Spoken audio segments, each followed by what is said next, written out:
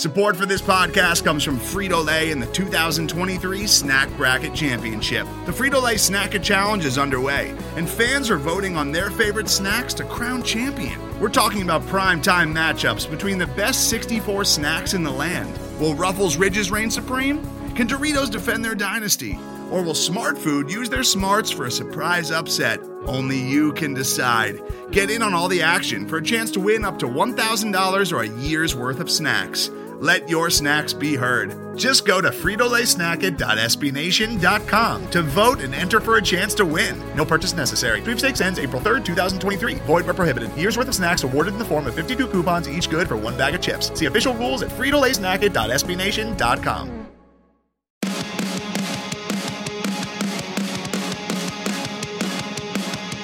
What is going on, Suns fans? Justin here, and back after his absence is my podcasting partner, Paul. The East Coast is a very nice time. Okay.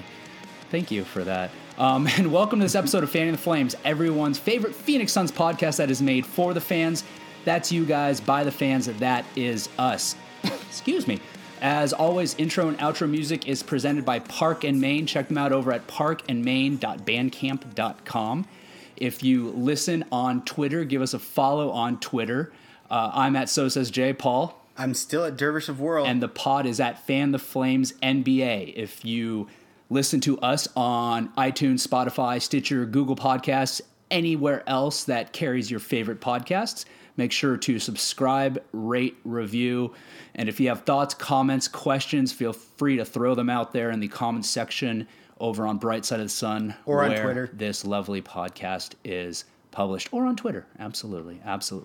So, after Paul's week off, I let him back graciously. We've got another very special episode for you. We have another very special episode. I realized after last week that this pod is much better when Paul is not the focal point. So we're gonna continue that trend. And along those lines, one of the things that's been surprising about this Phoenix Suns season so far, beyond the fact that they are now 4-2, perhaps should be 6-0, but we don't need to talk about that. Beyond the fact that they're 4-2 is that they've had a much improved defense. They're actually playing defense, which is an improvement over not playing any defense at all. It's very weird. Which I feel like the Suns have done for the entirety of their existence, is not play defense. Right. It's just how they've been known. Exactly. And Paul and I have not been shy on this podcast about making sure everyone knows we're not basketball experts. We're basketball fans. That's what we do. If you want the X's and O's stuff, usually you have to go somewhere else. But this week, you can come right here to Fanning the Flames to get some of the X's and O's, in particular about this improved Phoenix Suns defense, because we have a special guest with us, friend of the pod, and I'll call him a friend of the pod because he's been on before. Exactly. He was our first guest. He was our first guest, and he's now third, fourth guest? Fourth, maybe? Most recent guest. Most recent guest. Our first and most recent guest, and that is Adam Spinella. He's a writer over at bballwriters.com. Adam, how you doing, buddy? Doing great. Justin, Paul, thank you guys for having me here. It's always a pleasure to come back on and talk some Phoenix Suns. Hey, and we always like having you on. We should probably do it more than once every 4 years, but whatever. But hey, if they keep playing well, there would be more reasons to have him on to explain why. Yeah. Give me a reason to come here, guys. Yeah, it won't be us just yelling about what's going to happen when the Suns get a high draft pick. But now let's stop saying this kind of stuff because I feel like we're going to jinx it. So for those of you out there, excuse me again, who don't know Adam, aren't familiar with Adam, perhaps haven't been listening to the pod since season 1 of the pod, which is when Adam was on. This is now season 4. Adam, why don't you go ahead and tell the folks listening at home or wherever the heck they are a little bit about yourself, what you're doing, where they can find your stuff, et cetera, et cetera. Sure. So what I do is take a deep dive into the tactical side of hoops. I'm a college basketball coach right now, in my third year as an assistant at the Division III level, and currently I'm at Dickinson College in central Pennsylvania. And all of the basketball writing that I do comes from some sort of a coaching standpoint, whether it's trying to break down what teams are doing schematically on offense, particularly with after timeout plays, or on defense and how a coaching staff constructs a schematic that's really going to bring out the best in their players. And from that vantage point, I was able to take a look at the Phoenix Suns and their start to the year, and was really surprised at some of the alterations that Monty Williams has made. Right now, all of my writing in person is going on B-Ball Writers, which you mentioned. That's at B-Ball Writers on Twitter. And it is behind a paywall, but it's not something that should deflect anybody from getting onto the website at all. There's daily allowances that you can pay for very, very small amount of money just to come and read an article or two, and something that, what we stand for is providing analysis and pretty strong content as opposed to clickbait. So if you're looking for something that's going to be a little bit more structured and important to read that will educate you as a fan, I think this is a great website for you to check out. Yeah, and I'll second that, because I wasn't familiar with the website. Adam, again, has been on the show before. We touch base on occasion about the Suns through Twitter. He touched base with me the other day.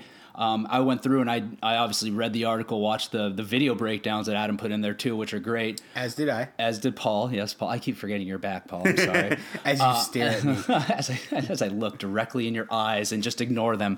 I'm your audience this week. And I did take the opportunity to look around at some of the other content that's on the site, and it is an excellent site. Everything's very well written. Everything is very educational, thorough, particularly for fans that are like Paul and I, who have no idea what we're talking about, who have the athleticism of a gnat. I don't know. That's a weird thing to say. They may actually have decent. Maybe. I don't know. Sloths, maybe. We don't have much athleticism. We didn't spend a lot of time playing the sport of basketball growing up. We've watched a ton of it, but that can only take you so far. So it's a great site to check out, and I do suggest that everybody does check it out, and get into the nitty gritty, the details that the site We'll have provides. a link to this specific article in the write up for this pod. Absolutely, and I tweeted it out earlier this week as well. Adam, why don't you throw out your own personal Twitter handle too, just so everybody out there has it. Yeah, please follow me at Spinella14, SPINELLA14. All right, perfect. Now that those pleasantries are done, let's dive into it. Like I mentioned at the outset, the Suns are actually playing defense. Obviously, that has to come from somewhere. So, Adam, what is it that the Suns have done schematically now that they're under Monty Williams? Now they have this personnel in that they have that has allowed them, at least through this first 6 games of the season so far, and presumably going to continue throughout the year, has allowed them to improve as a team defensively to the point where, like we've said, they're actually playing it. Especially because nobody expected this. Absolutely. Of any of the improvements that people were hoping for with the Suns, defense was pretty far down the list, because even most of the guys who were brought in were average at best defenders. Sure. Yeah, and specifically without Ayton either. He only played in the first game. So it is quite the surprise. And, schematically, what's changed? The answer might be a little disappointing. The answer is not much, but it's about identity as the biggest change so far with this Phoenix Suns team. Last couple of years, and particularly last year under Igor as coach, what they did against ball screens was a little bit all over the place. They weren't incredibly tight. They got gashed in a lot of different actions. They'd try to force somebody to the screen and the help defender wouldn't be there, or they'd mix up their communication and their coverages. It just did not seem like a tight-knit group. And they've simplified it this year under Monty. What they do, pretty much standard for any type of opponent, is they drop the big man back so he's farther away from the screen, just protecting the rim. And what that encourages the opponent to do is shoot a lot of mid-range jumpers. It protects the rim and takes away any of those layups or dunks from there. And the guy guarding the ball handler chases the screen over the top so they can't get a pull-up three. And it's that kind of control and identity that it allows those players who might not be excellent defenders to really become very good, because they understand exactly what's being asked of them. They have one simple job. They're not trying to do multiple things. It's a lot easier to learn to be good at one thing than it is to try many different hats based on who you're playing. Yeah, and it's interesting to hear that it's a matter of not necessarily doing much with the scheme itself, but just focus and effort. Right. Focus and effort, but also knowing what you're going to do, not being kind of all over the place, not doing, making an attempt to do something that isn't working, but instead saying, this is what we're going to do. We're going to fight over screens. We're going to sag off the big man. And that's going to be the identity that we have. And you continue to work on that. Presumably the team continues to improve on it and hit the assignments that they need to hit. Go ahead. No, it all starts with Ayton. He's the guy that you build around defensively because he would be the anchor in the paint. And while he's athletic, he's not especially nimble. He's not the type of guy you would want switching out onto guards or high hedging screens and picking up a stupid foul as he, it's just there's no reason for that. So the entire defense is built around him as a concept. And even in the acquisitions and pickups of their backup bigs, they have that in mind so that there's the continuity between first unit, second unit. And they don't have to do something different in 25 games if Ayton's out, for example. They can plug Baines in that role, and he does the exact same stuff where he's really smart with angles. He does a good job of just protecting the basket and making sure that no one gets an easy layup. Yeah, and that's one thing, Paul, that we've spoken about on the pod, and not on the defensive side of things, but more on the offensive side, and that is what James Jones has done in terms of building this roster through the offseason with the acquisitions he made. Again, we looked at it mostly on the offensive side of the ball, thinking they're clearly picking up guys who are going to be able to spread the floor and hit the three.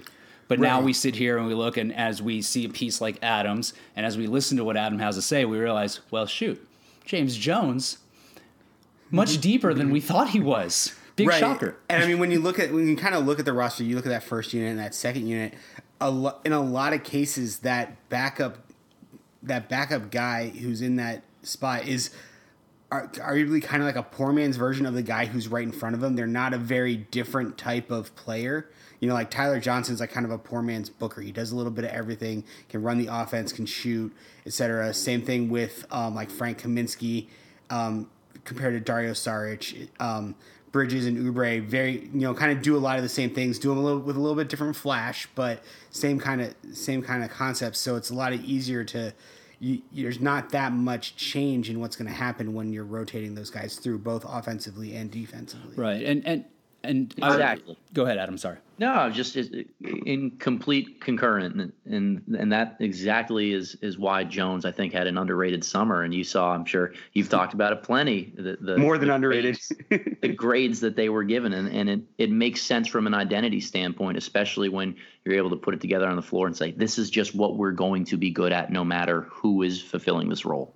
Right, and Paul, you mentioned Oubre, and I want to bring up a point that Adam brought up in his article, and that is when Oubre got to Phoenix, like the fans fell in love with him. I mean, he was already a fan favorite before he even played his first home game in Phoenix. Those eyes, the eyes help. The eyes definitely help.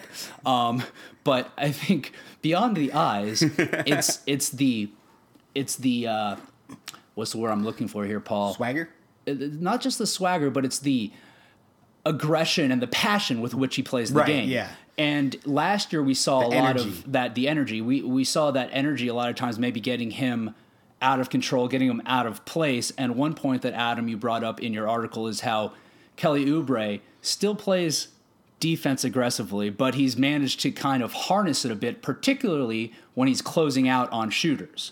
And what I'd like, maybe Adam, if you will, delve into what exactly you've seen in terms of Oubre kind of playing under more control, particularly in that closeout situation, what that does for his defensive ability and how it helps improve him on the defensive end, while still obviously allowing him to continue to play with the aggression that he does play with. Sure. We talk about it all the time within our program that we coach here at Dickinson is closeouts are king. That if you're able to rotate from being a help defender to guarding the ball without ceding an advantage, then you're essentially preventing anyone else from needing to help you. And it's a huge part of the game that we focus on a lot. Everybody teaches it. Everybody goes over form and just how important something like that is. And when you're a guy who has as much energy as Oubre does when he's playing defense, you have to be able to harness that a little bit, because if you gamble for steals every time, you're going to miss a couple times a game. And what that's creating is a 5-on-4 for the offense when you miss. So for him to play a little bit more under control, the old coaching paradigm is the best ability to have is reliability. And and in order to trust him, he needs to be reliable in what spots he's going to be in. He needs to not just give up driving lanes to guys if he just blows by trying to get a steal for himself. So to be able to see him close out a little bit shorter and use that length that he has in order to alter shots without having to jump and try to block a 3-point attempt or gamble into a passing lane. Just be solid and do your job. You become reliable. Now the rest of the defense looks better. Right. And to get back to kind of the original idea about bballwriters.com and what you guys do and why I really do like the website and the content that you all put out is that Oubre thing is something that one would think, especially again, and maybe everyone else has seen it and I'm just a dummy and I didn't notice it, but it seems like it's something that should very easily stand out. Oubre kind of closing things out a little bit more controlled, thereby making the defense, like you said, look better, operate better. And when I was reading the article, I'm like, holy crap, it's so clear that he's been doing that, but it's not something that immediately jumps out at the average fan, I don't think, as an activity or perhaps a lack of activity that, as subtle as it is, helps improve the team as a whole and not just improve Oubre himself. Let me ask you, Paul, do you have any particular points from the article that you found particularly telling? Kind of like I said, the Oubre thing for me was something I was like, oh, geez, yeah, that makes a ton of sense. Well, one thing I definitely wanted to ask you about, because you did bring it up just a few minutes ago, is how the defense is kind of built around Ayton, but with him being gone and the team kind of gelling into this unit that is operating pretty fluidly right now, should we have any concerns about when he comes back and what kind of bumps we should possibly be expecting, just because he is a little bit different of a player than either Baynes or even Kaminsky, who's kind of been filling in as the backup 5 since Baynes is now the starter. Well, that's the beauty of the scheme that Monty Williams has put in place, to just having them all kind of one size fit all. When you're back near the rim, essentially you can be either a charge or a challenge guy.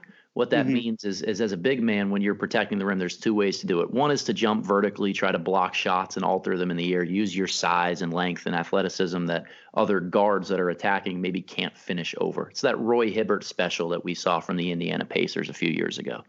The other way is to just be solid, be grounded, and take a charge. If you're able to slide your feet, square your chest to somebody that's driving downhill at you and go down, that's a huge momentum shifter. It's a turnover. They don't score on the possession, and you pick up a foul on the other team.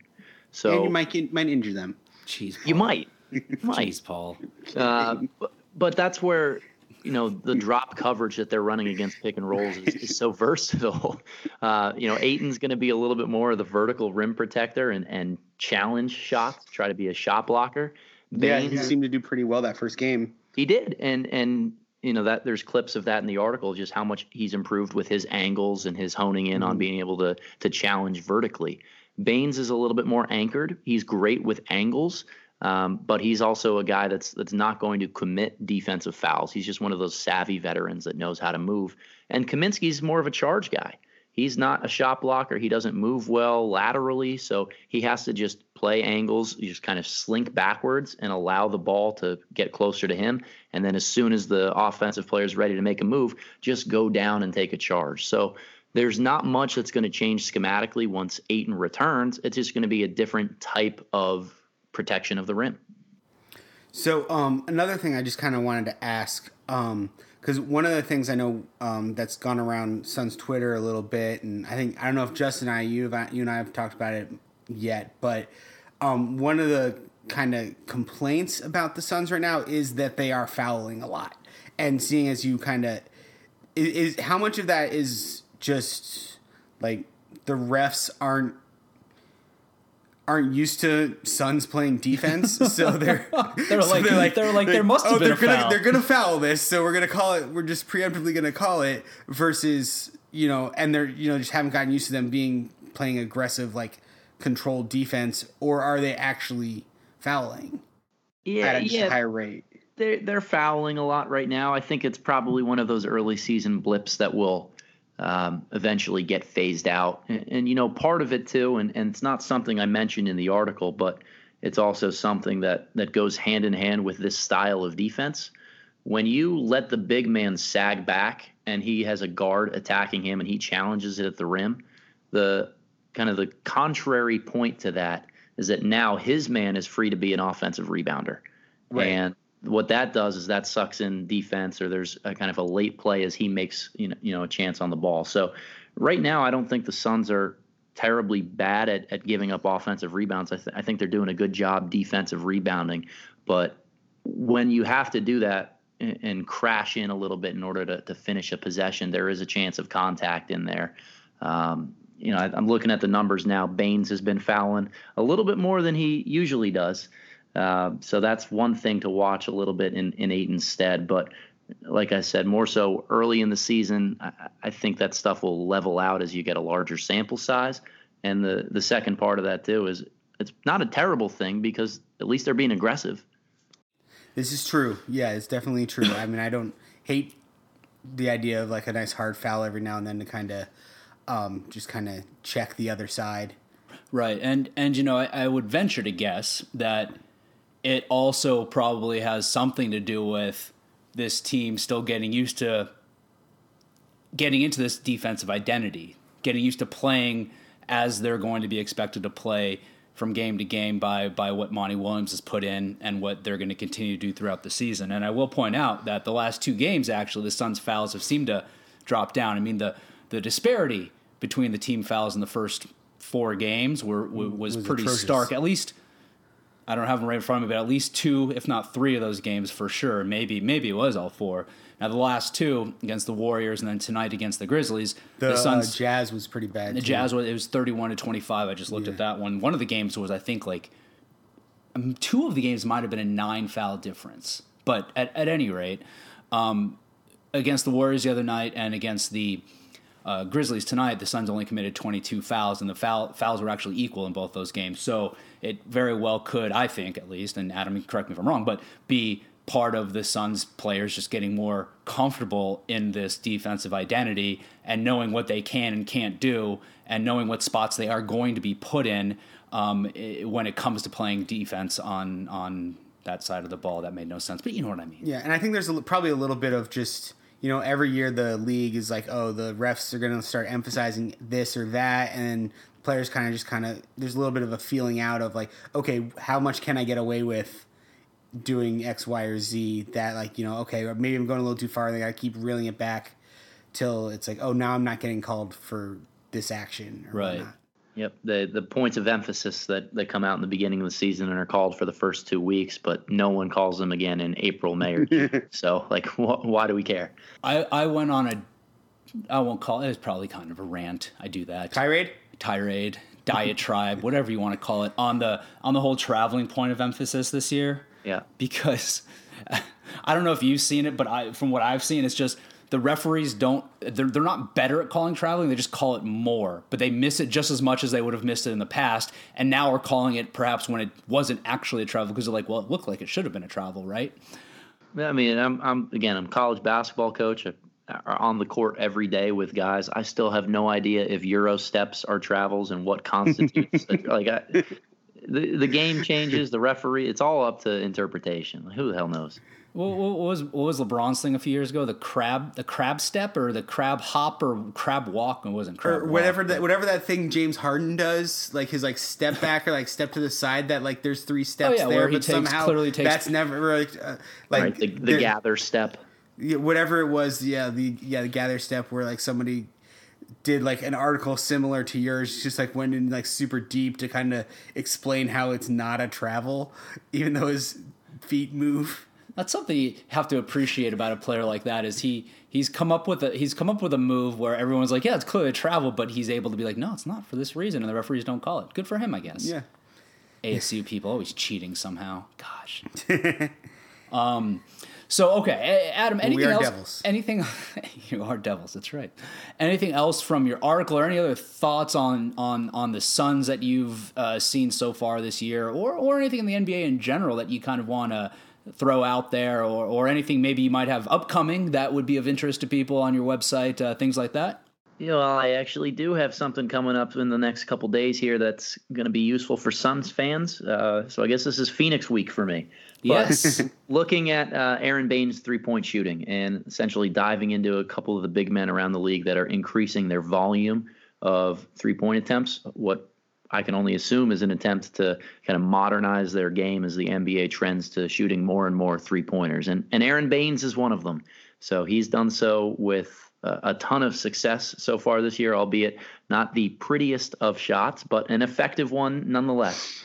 So keep your eyes open for that. I'm sure we'll be in communication and trying to get that article pumped out to you guys as well. Awesome. I'll look forward to that one, because I brought that up during the offseason about why people in Phoenix weren't talking enough about the fact that Aaron Baines can shoot the three, and probably will be shooting three based on what I saw, or we all saw, I guess, in terms of how the Suns were shaping their roster during the offseason with guys that can shoot the ball. It'll be interesting, too, to see if, with Baines stepping back and shooting that three on a somewhat regular basis, if we finally see Ayton start doing it. Because, that's how the offense has gotten used to having that there. Exactly. And Adam, you probably aren't as deep into Suns Twitter as us. It's been a dark place. Nor would I wish that upon anybody, because it is a dark place. It's still somehow a dark place. But at any rate, one of the beat writer for the Phoenix Suns will we call Kellen the beat writer for AZ Sports, Arizona Sports, something like that? He covers the Suns for Arizona Sports out here. Last season, on a somewhat regular basis, he would post videos of Ayton shooting threes during, shoot around during practice, and hitting a good clip of them. And it was just like, basketball porn for Suns fans watching that happen, but we still haven't seen him actually bust it out in the game. I'm interested to see if, 25 games off gives him a little bit of time to continue to work on that three, and he actually steps back and starts shooting them when he gets back. That'll be interesting to see. Yeah, it's amazing how skilled NBA players are. I mean, most of them can step behind the line and shoot in an open gym, catch and shoot for, high percentages. But when you turn the lights on, you have live defense. You're asked to do things other than just stand there and shoot. That's what separates the guys who can do it in games and those who can't. So hopefully Ayton gets to that point, and this, like you mentioned, is the perfect opportunity for him to do so. There you go, absolutely. And to Aaron Baines' three-point shot, the look of it at least, the big man three-point shot that always comes to mind for me, and Adam, you're much younger than us, so perhaps this is a little before your time, but I bet not. You've probably seen it. Manute Bol. Oh, yeah. Oh, yeah. Dude, that guy, watching that guy, that guy shot threes like I shoot the ball on a regular basis, but he made them a lot more, too. Just like chucking from over lanky, the head. Remind me of that scene from, what was it, the movie with Ben Stiller, where they're playing basketball at the playground. The one with Jennifer Along Came Polly, and his buddy's like, Kobe! Make it rain, and he was playing it every percent. Manute Bol made him. So, all right. Well, every time he shot, it took him a minute to let it go. Oh, you got jokes. Look at this. Not only does he know about basketball, folks, but he's got jokes. I love it. Adam. All right, man. Well, hey, any last thoughts? And we'll let you go, and Paul and I will go ahead and continue to ramble on about everything else. Now that we've got people sucked in, they're like, oh, look, we can listen. This is fun. We'll go on with our own thing after that. But any last thoughts, comments, plugs that you want to throw out there before we go ahead and let you go about your night, since it is 11:15 your time, and we're very, very thankful for you joining us late at night on your end. No problem. The best thought that I would leave you with is just enjoy this team, that they're playing with a pace and identity, unselfishness that hasn't been seen in a while in Phoenix.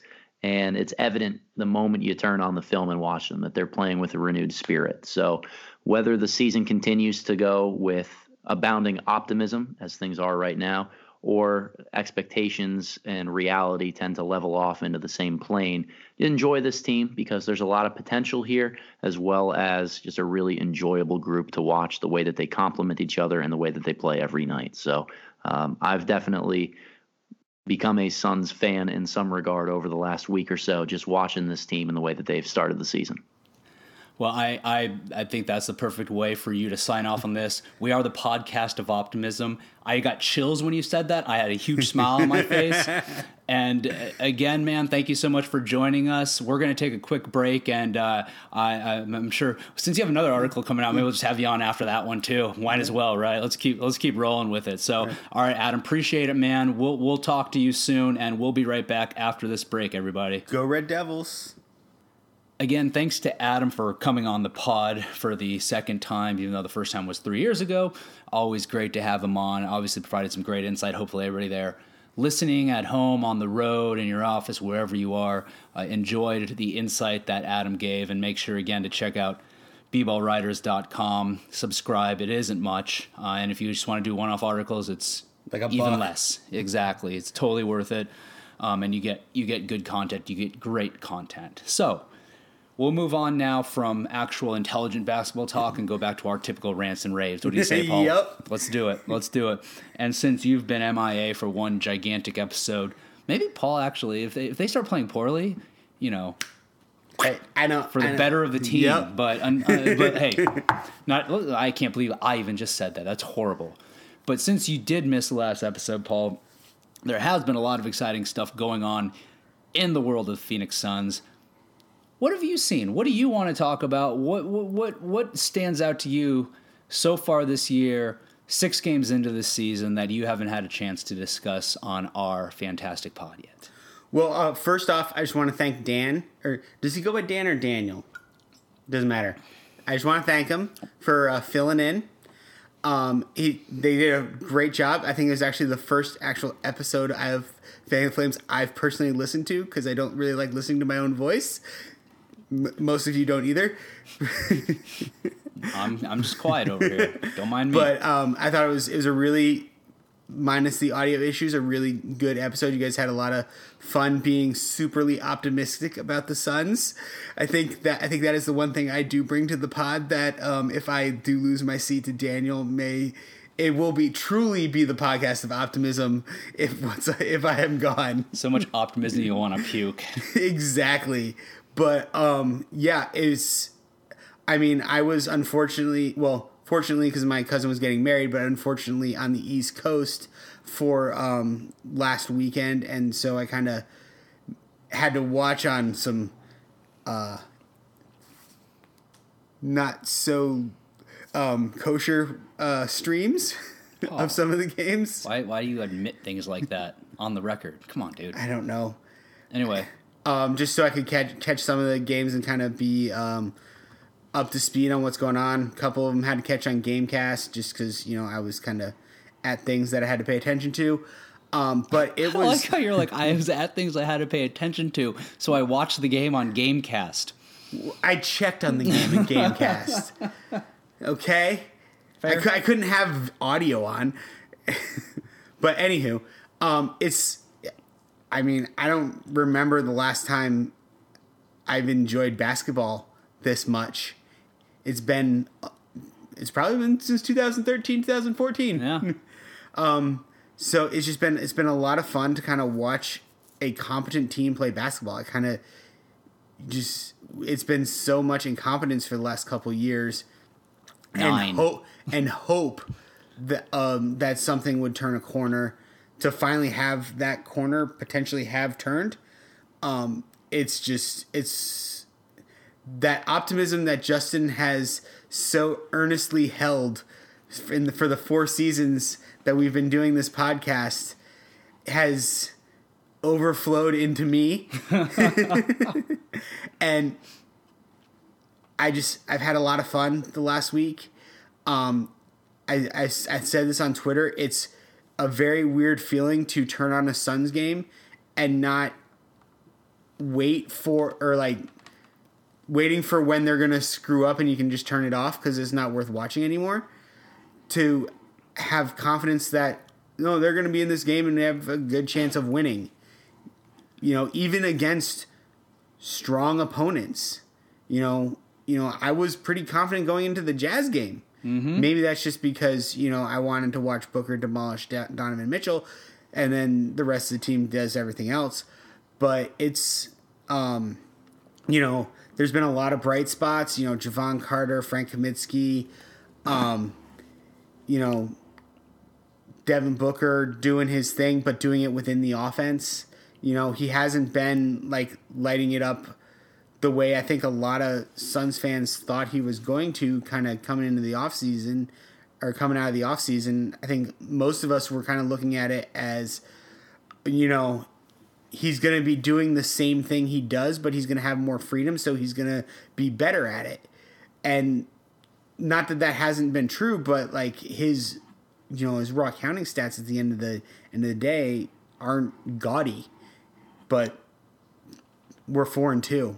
Right. And that's all that matters. That is all that matters. And you know, I think you brought up a very good point. The whole concept that you don't watch Suns games anymore sitting there going, okay, when is this going to just go all to hell? Or even more so, just coming out of the gates, it all goes to hell, and you're sitting going, okay, well, are they going to be able to get back into this like they did a lot of times last year? You know, how many games last year they get down by like 20, 30 points, they fight back, and they still end up losing? Right. It doesn't make it easier to watch that getting down by 20 or 30 points. But I think tonight's game against the Grizzlies was a good example of that. They come out of the first quarter up 7. Halftime, they're down 2. Normally, in the past, you go, well, they had a good quarter. Now it's all going to go to shit. I had no such feeling. I'm like, okay, They're down 2 to the Grizzlies. I'm not really worried about that. And they go out and score the Grizzlies by 15 in the third quarter. Boom. End up winning the game. It's an odd feeling for Suns fans to have. It's an odd feeling for me to have, but it's a great feeling. Yes. Now, to your point about Devin Booker, totally agree. Devin Booker is doing exactly what he needs to do as Devin Booker within the system, and he's not going superstar. You know, he's not sitting there going, and we're 6 games in the season. Maybe he will. There will be nights where he'll have to. I mean, he's had some 30-point nights. But I mean, what I'm saying is he's not trying to force it to prove himself. Right. To say, look, see, this is my team. The man. This is my team. I'm going to lead us. He's come out in the past saying he wants to win. And I think he's showing that by his play on the court right now, because he's not worried about getting his. He's not one of those guys right now. He's not looking like a guy who's sitting there going, well, I only have 20 points, but we're winning games, but I want more than 20 points because they're winning games. Well, and on top of that, it's not just that he's not worried about getting his. He's not worried about the guy behind him or the guy next to him screwing up. Right. And so there's that trust factor that has amazingly built very quickly between all these guys on this team, that they trust that the guy next to them is going to do the job he's supposed to do. Yeah. And that means sometimes they'll take a gamble that, you know, particularly on the defensive end, that maybe in the past they wouldn't have, because they know the guy behind them is going to cover their butt. Yeah, and even with the whole, you know, and maybe this goes kind of to them just playing as a team and them having players who are NBA players on this roster. You sit there and go, nothing that Devin Booker is really doing stands out like, thank God Devin Booker's there. And I don't mean to say that to denigrate him. And the reason I point that out, though, is because his stats really aren't that far off from where he's been in the past. This season, he's still scoring 24.4 a game. Last year, he scored 26.6. He's still getting 6 assists a game. Last season, he was getting a little bit more than that, but 6.8. Still in that realm. 4 rebounds. Last season, 4.1. He's shooting from three-point range at a much better clip than he did last year. Right now, he's shooting 41.9% from three-point range. Last year, he shot 32.6. And his overall shooting percentage is up about almost a full percentage point as well. I think that's part of it, because he's being so, like, he was efficient last year, even with the poor three-point shooting. But to get to 26 points when you're basically doing it more so on 2s than 3s, you know, that's taking more shots. That's like more his usage is down too. Mm-hmm. So, you know, the ball was in his hands more. The ball was, you know, he was the one putting it in the basket more just to get to that 26 points. And now he's at 24. And because he's shooting at, you know, higher clip at from 3 and whatnot, it's like, you know, that number rises up a lot quicker. And again, it's a small sample size. And actually, I'm looking on ESPN, so they only have the first 5 games up there right now. So tonight's game's not on there yet. But he's also shooting free throws at a much lower rate than he shot in the past. He's averaging the least number of free throw attempts per game that he has in his entire career since his rookie season. When he averaged 3.4, this year he's only averaging 4.4. Now, I think you can look at that from two different perspectives. One, you can say, well, that's not great because Devin Booker, we know, is good at drawing fouls. He should be getting the line more. On the other hand, you can look at it and say, he's getting abused less. And I said abused, not used less. While his usage rate might be down, he's getting abused less, and that's going to allow him to stay healthy. And we've seen Devin Booker have injury issues in the past. Right. If he's taking less of a beating game in and game out because he doesn't need to, I'm fine with that, especially like you said, if he's still scoring points efficiently and most importantly, if the team's winning like they are. Exactly. But yeah, so I mean, obviously Devin Booker's, done what he's supposed to do. And, you guys talked about Frank, you guys talked about Javon. I don't think there's anybody else who's kind of really stood out in the couple games that have happened since you guys recorded. Actually, there is one guy I do kind of want to talk about, though, who weirdly hasn't stood out, but he's been really productive, and that's Tyler Johnson. Like, I don't realize he's on the floor. Maybe that's because he's now not the only one who's wearing the white t-shirt under the jersey. So, like, it's not like, oh, that's Tyler Johnson. You got to actually think about it. Like, is that Johnson or is that Johnson? But, you start looking back at his stats and, like, he's doing pretty well. I mean, tonight he was, like, 3 for 3 from 3. And, I mean, he's not like he's putting up gaudy numbers. He's not a gaudy numbers guy, but he's not making mistakes, and he's making the right play almost all the time. And just keeping the team solid and quietly being productive. And I just kind of wanted to... I don't think enough people have been kind of talking about his play. Just because he's not like a bright spot. Right. And again, I think it's one of those things where, as far as I see it, if we as fans are sitting here watching the Suns win and we're not chirping or saying anything in particular about one guy or another standing out, but instead there's a lot of equal discussion about a lot of guys contributing in a very efficient way, in a very productive way, I think that right there is why they're a team. This isn't this year Devin Booker and a hodgepodge. This is the Phoenix Suns, which again, that's how you win. That's how you win. You win as a team. And while you've got, teams in the past, from the past few years in particular, you start getting, the big threes and things like that. Last year you've got Curry, Clay, and Kevin Durant. Even though you put three guys together that transcend basketball like that, you still need to put pieces around them for them to be successful. Exactly. And while we have a solid core here, we don't have a core that's like that. I don't know that any team will for a while. I mean, out in LA, sure, you've got AD and LeBron, but they don't have that third cog there. And ultimately, again, you need to have a team that's going to be able to operate together. And this team is certainly looking like that. And it's a team that, as we've discussed, is a brand new team. This is a completely different team than who we looked at last year. So you have to remember these guys have only played together for 6 games and they're looking this good. Yeah, and I mean, on top of that, so I wish I could remember who mentioned it on Twitter, but they pointed out, I think it was in like the first half of the Warriors game, where they're basically saying that essentially Booker and Curry switched places. Went from being, the star on a team of competent players, so it actually elevates their own game because, they're not they're not just got, good stats and empty or bad team.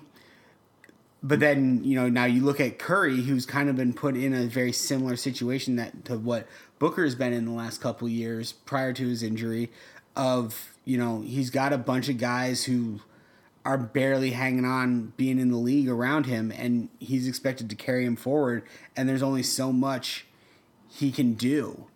And it showed in their record. it's showing in their record. Right. And it's going to continue to, Yeah. especially now with him out. And, again, we look at it from a perspective of nobody's jumping off the paper and being like, this guy's carrying the team. But you've got Kelly Oubre right now he's having a career year. He's averaging the most points he's averaging in his career. He's right now has the best effective field goal percentage he's had in his entire career. He's getting to the line more frequently than he has in his entire career. He's shooting a three-pointer better than he has in his entire career. You've got Aaron Baines, who is averaging, and again, we're 5 games in the stats I'm looking at, but Aaron Baines is averaging 8 points better than his highest career points per game average right now. For Aaron Baines, you really got to look at like per 36s, because I don't think he's averaged more than like 15 minutes let's see. Game per season. Yeah, 16, 18, but he's only playing 22 right now. Yeah. And, I mean, it's things like that. We talked about before how, and mostly tongue-in-cheek, perhaps psychotic optimism, but we talked about how the Suns made that turn when Steve Nash came on board. And how Steve Nash made everybody better, how people had career years around Steve Nash. Now we're looking at a Phoenix Suns team which is creating career years for players. Again, 5 games in, 6 games in, but still, even if these guys fall off some, which they will, I'm sure, they're still going to look at having career years. Or they'll just get better. Look at Paul. Look at Paul with the optimism. I was the pessimistic one right there. What's happening? Like one of those like various stats that just really sticks out to me right now is it net rating? Where they're third in the league. Right. They're third in the league right now. But apparently, if you adjust that to remove garbage time, they're first, because we've had a couple blowouts. Right. Where we're on the winning side. Yeah, they could have just cut off the net rating thing in the Warriors game after the first quarter. Yeah, How about that? What is it? 43-14, something like that. 41-13, maybe. I was watching that, and I wasn't even like. You would think I'd be freaking out. I was just sitting there. I'm like, what is happening right now? So you were kind of freaking out. But it was like a negative freak out. It was like almost like I was like in shock and just disbelief, and it felt cool. Yeah, it felt very cool. So, all right. Well, let's take, unless you want to chime in any last little bit here. All right. But let's take one last quick break, and then we'll come back and wrap up this episode of Fanning the Flames. As we go into the last segment here on this episode of Fanning the Flames, I just want to kind of build on something we were talking about a moment ago, and that is this team playing as a team. A couple of advanced stats. Team-specific stats, advanced stats. They're advanced, right? Ish. Yeah. That I think really exemplify that is, back to what we open on this episode with, and that's the defense that the Suns are playing. The past 3 seasons, the Suns have either been last, second to last, or last in some order. I don't remember what the order was. Last year, I think it was second to last. The year before, I think it was dead last. The year before that, I think it was second to last. Anyway, sure. Okay. Third to last. Bad. Just bad. This year, their defensive rating is currently 7th in the league. Like that's an improvement. That's an improvement. Yeah. And then you look at the last What's year. Their offensive rating? Their offensive rating is, I think, 8th in the league, which then gets them to that 3rd in net rating. Last year, also another problem the Suns had was assists. They did not assist on shots very often. Well, I mean, they didn't want to go over the point guards, right? And they also they didn't make a lot of shots, so that didn't help either. Yeah. This year, they are currently sitting with the highest assist percentage in the league and the second highest assist ratio in the league. Their assist turnover ratio is a little bit lower down, but still, I think I don't have it in front of me. I think they're like 7th, top 10. Yeah. So you look at those stats that I really think show how they're operating as a team. Team basketball, you think about assists. When you're up that high in the league and assist ratio and assist percentage, you're playing well as a unit, as a cohesive unit. Defensively, again, defense is a team concept, particularly in the NBA. When you're sitting there with a defensive rating that's 7th, means you're a good defensive team. Right.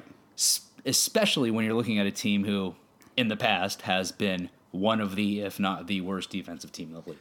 Right. I mean, it's still like small sample size theater, and I mean, but I really want to take away that there are a lot of indicators that the things that are causing these ratings are things that are sustainable. Right. It's a small sample size, but it doesn't seem fluky. No, because it's buy-in. It's like effort.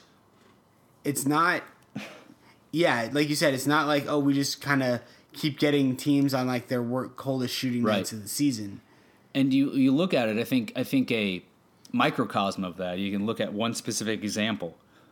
It's the opening night game, blowout of Sacramento. Mm-hmm. Last year's opening night game was a blowout of Dallas. Right. I felt a lot better about the blowout this year than the blowout last year. Right. Like, yeah. I was stoked last year. We were at that game, but you had a guy like Trevor Ariza who went nuts. You had Booker go nuts. TJ Warren was hitting threes, which he hadn't done before. That was still brand new to us. Yeah, that was the thing that we weren't aware it was going to be a thing. But ultimately, after that Sacramento game this year, it just felt different. And I think that's what you're seeing in this actually being sustained through the first 6 games of the season and hopefully through the next 76 games of the season and however many playoff games they end up playing. That's right. If the playoffs started today, they'd be 6th. Beautiful. Should be first, but hey, all right. So Suns are playing well as a team. We can agree upon that. Yeah. All right. So Paul wanted to walk through a little exercise here that we've done, I guess, from time to time. I feel like it's usually me firing out the questions, but Paul's going to go ahead. And I haven't looked. I mean, I have a general idea. I have a general idea who the Suns are playing coming up, but I haven't looked specifically at the schedule since we started recording here today. Right. Paul's just going to rattle off the next what? You want to go 5 games? Sure. 5 games. And let's do 6. Okay, for some reason we're going to do 6 instead of 5. I like it. I don't know why we're doing this. You think I'm going to say lose? What about me makes you think I'm going to say they're going to lose any of these games? I don't know how much you can say how much they're going to win by. There you go. And try to be realistic. I'll be realistic. I'll try my best. I'll be realistic right. for me. Okay. So Monday. Win. It's Monday. Yeah. They're going to win on Mondays. Yes, they win on all Mondays. Yep. Okay, move on. And it's against the 76ers. Oh, okay. Oh, that's what they're Without playing? Joel Embiid. Oh, yeah. No, I'll take the Suns in that game. I mean, and we just watched the 76ers come back from 21 down in Portland and win the game. But I'm still going to take the Suns in that game. Without Joel Embiid, the Suns are playing really well right now. I don't see the 76ers coming in and winning. And it's here, right? Yeah, because the Suns are going on a 6-game homestand. 76ers are undefeated. Correct. They won't be Monday. Okay. Suns by 4. Suns by 4? Suns by 6. 4 will make me a little too nervous. All right. Okay. Go on. 76ers by 1.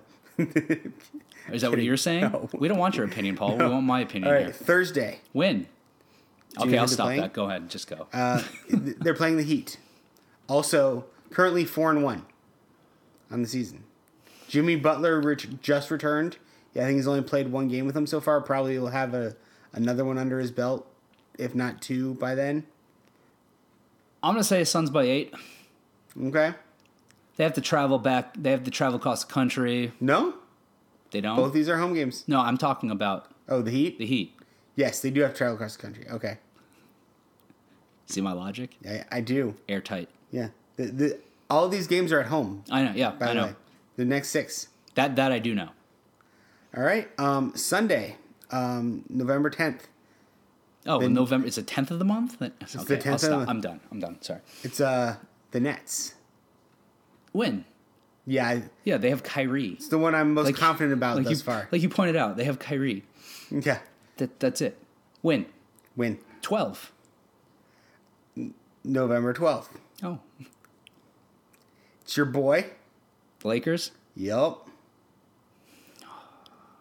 Did you see the tweet by, do you follow Mike Vigil from the Timeline podcast? Yes. No, I don't think so. Maybe. He threw out, there's that, I want to say it's a Far Side cartoon Okay. where it's death, like walking into doors and like you see like blood, like the guy with the hood and the sickle and whatnot. Okay, thank you. The Grim Reaper. The Grim Reaper, yeah. I know who Death is. Yes, and so AKA the Grim Reaper. he photoshopped King's logo, blood at the bottom. Clippers logo, blood at the bottom. Golden State Warriors logo, blood at the bottom. Walking into the Lakers door. Gambo actually retweeted it. I like that one. I like that too. I like that too. Lakers are 4-1. They are the only team ahead of us currently in the Pacific Division. I'm gonna say win. Win by 2. Win by 2.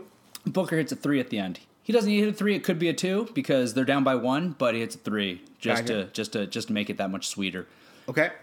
And if I'm being completely honest, I'm not all that confident in that, but I just can't say the Suns are going to lose to the Lakers. Like, I don't have it in me to ever say that. Gotcha.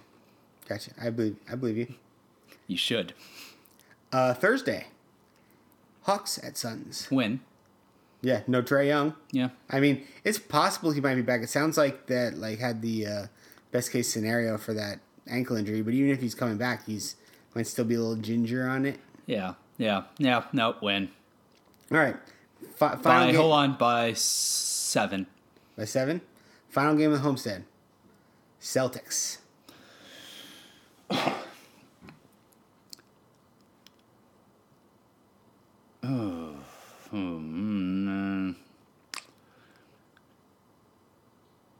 Win by 1. Win by 1? Yep. 6-0 homestand. Easy. 6-0 homestand. So we're gonna be a 10-2 team. 10-2. Just like you drive, just like you teach kids to drive. 10-2, baby. 10-2. What do you think, Paul? Are they going to win all 6 of those also? I hope they do. Yep. I mean, if they're 10-2 midway through November, I mean, what are you gonna do? What are you gonna do? What are you gonna do? I'm not gonna do anything. Damn it! I'm not gonna do anything. I learned that the hard way. But what I was gonna talk about national media, and they're already like, what's going on with the Suns? Like, because we were talking about, like, okay, at what point in the season is the national media somebody gonna start going, these aren't the Suns we're used to? I don't think any of us called Game 3. No. Well, and to be fair, if you're talking about what I think you're talking about, yeah. the national media you referenced was Deadspin. No, I'm not talking about... You're talking about something else. Okay, well, okay. Yes, it was Deadspin, who doesn't have any writers anymore. Formerly national media. Formerly national media. But the true ones, the big boys like ESPN, really, like the Zach Lowe's and the... those kind of guys. You know who has, I'll call this national media, given the Suns' respect, from, I would say right around that Game 3. Barstool Greeny over at Barstool Sports. Big fan of his, obviously. I tweet out his stuff quite frequently. His rundowns of yesterday in the NBA are always fantastic, and I mean, he has some local ties. He went to ASU out here, but he covers the Celtics. So, as far as I'm concerned, his name is Greeny. Anything that is Boston related is about as diametrically opposite as you could possibly consider for Phoenix, if that makes sense. Okay. Like I don't know. Maybe that's just because I don't like the Patriots or anything else in Boston. Maybe the Red Sox I don't mind. It's mostly just Patriots. Okay, it's mostly just Tom Brady. Whole different topic. And Bill Belichick. Whole different podcast. And Bill, yeah. I wouldn't and mind. Robert Kraft. I wouldn't mind. I wouldn't mind Belichick as much if he would and just Danny be like, you know what? I cheat and it works. So take that, suck it. Then at least you admit you cheat, but you're winning. Fine. So at any rate, but Greeny always has good stuff to say about the Suns, and he's realistic about them. I mean, he said negative stuff about them previously when they weren't playing well, but he was one of the first people that I saw from outside of the Phoenix market to come out and say, this team's legit. Like, this is a team. This is a team. I mean, people are they're taking notice, clearly taking notice, but everybody's hedging their bets. Would you say that the NBA should consider it a warning? Because I think they should. They should, yes. They should. All right. So there you go. I say the Suns are going to be 6-0 on that homestand. You can decide whether or not you think I truly believe that or not. But let's just say this. If you don't think I truly believe it, and you think I truly believe something else, what I truly believe is very close to 6-0. How about that? Leave it at that. Does that make sense? Not much of a fall off. That made sense, right? Okay. Paul, what do you think they're going to do on the homestand? Just throw out a win-loss record.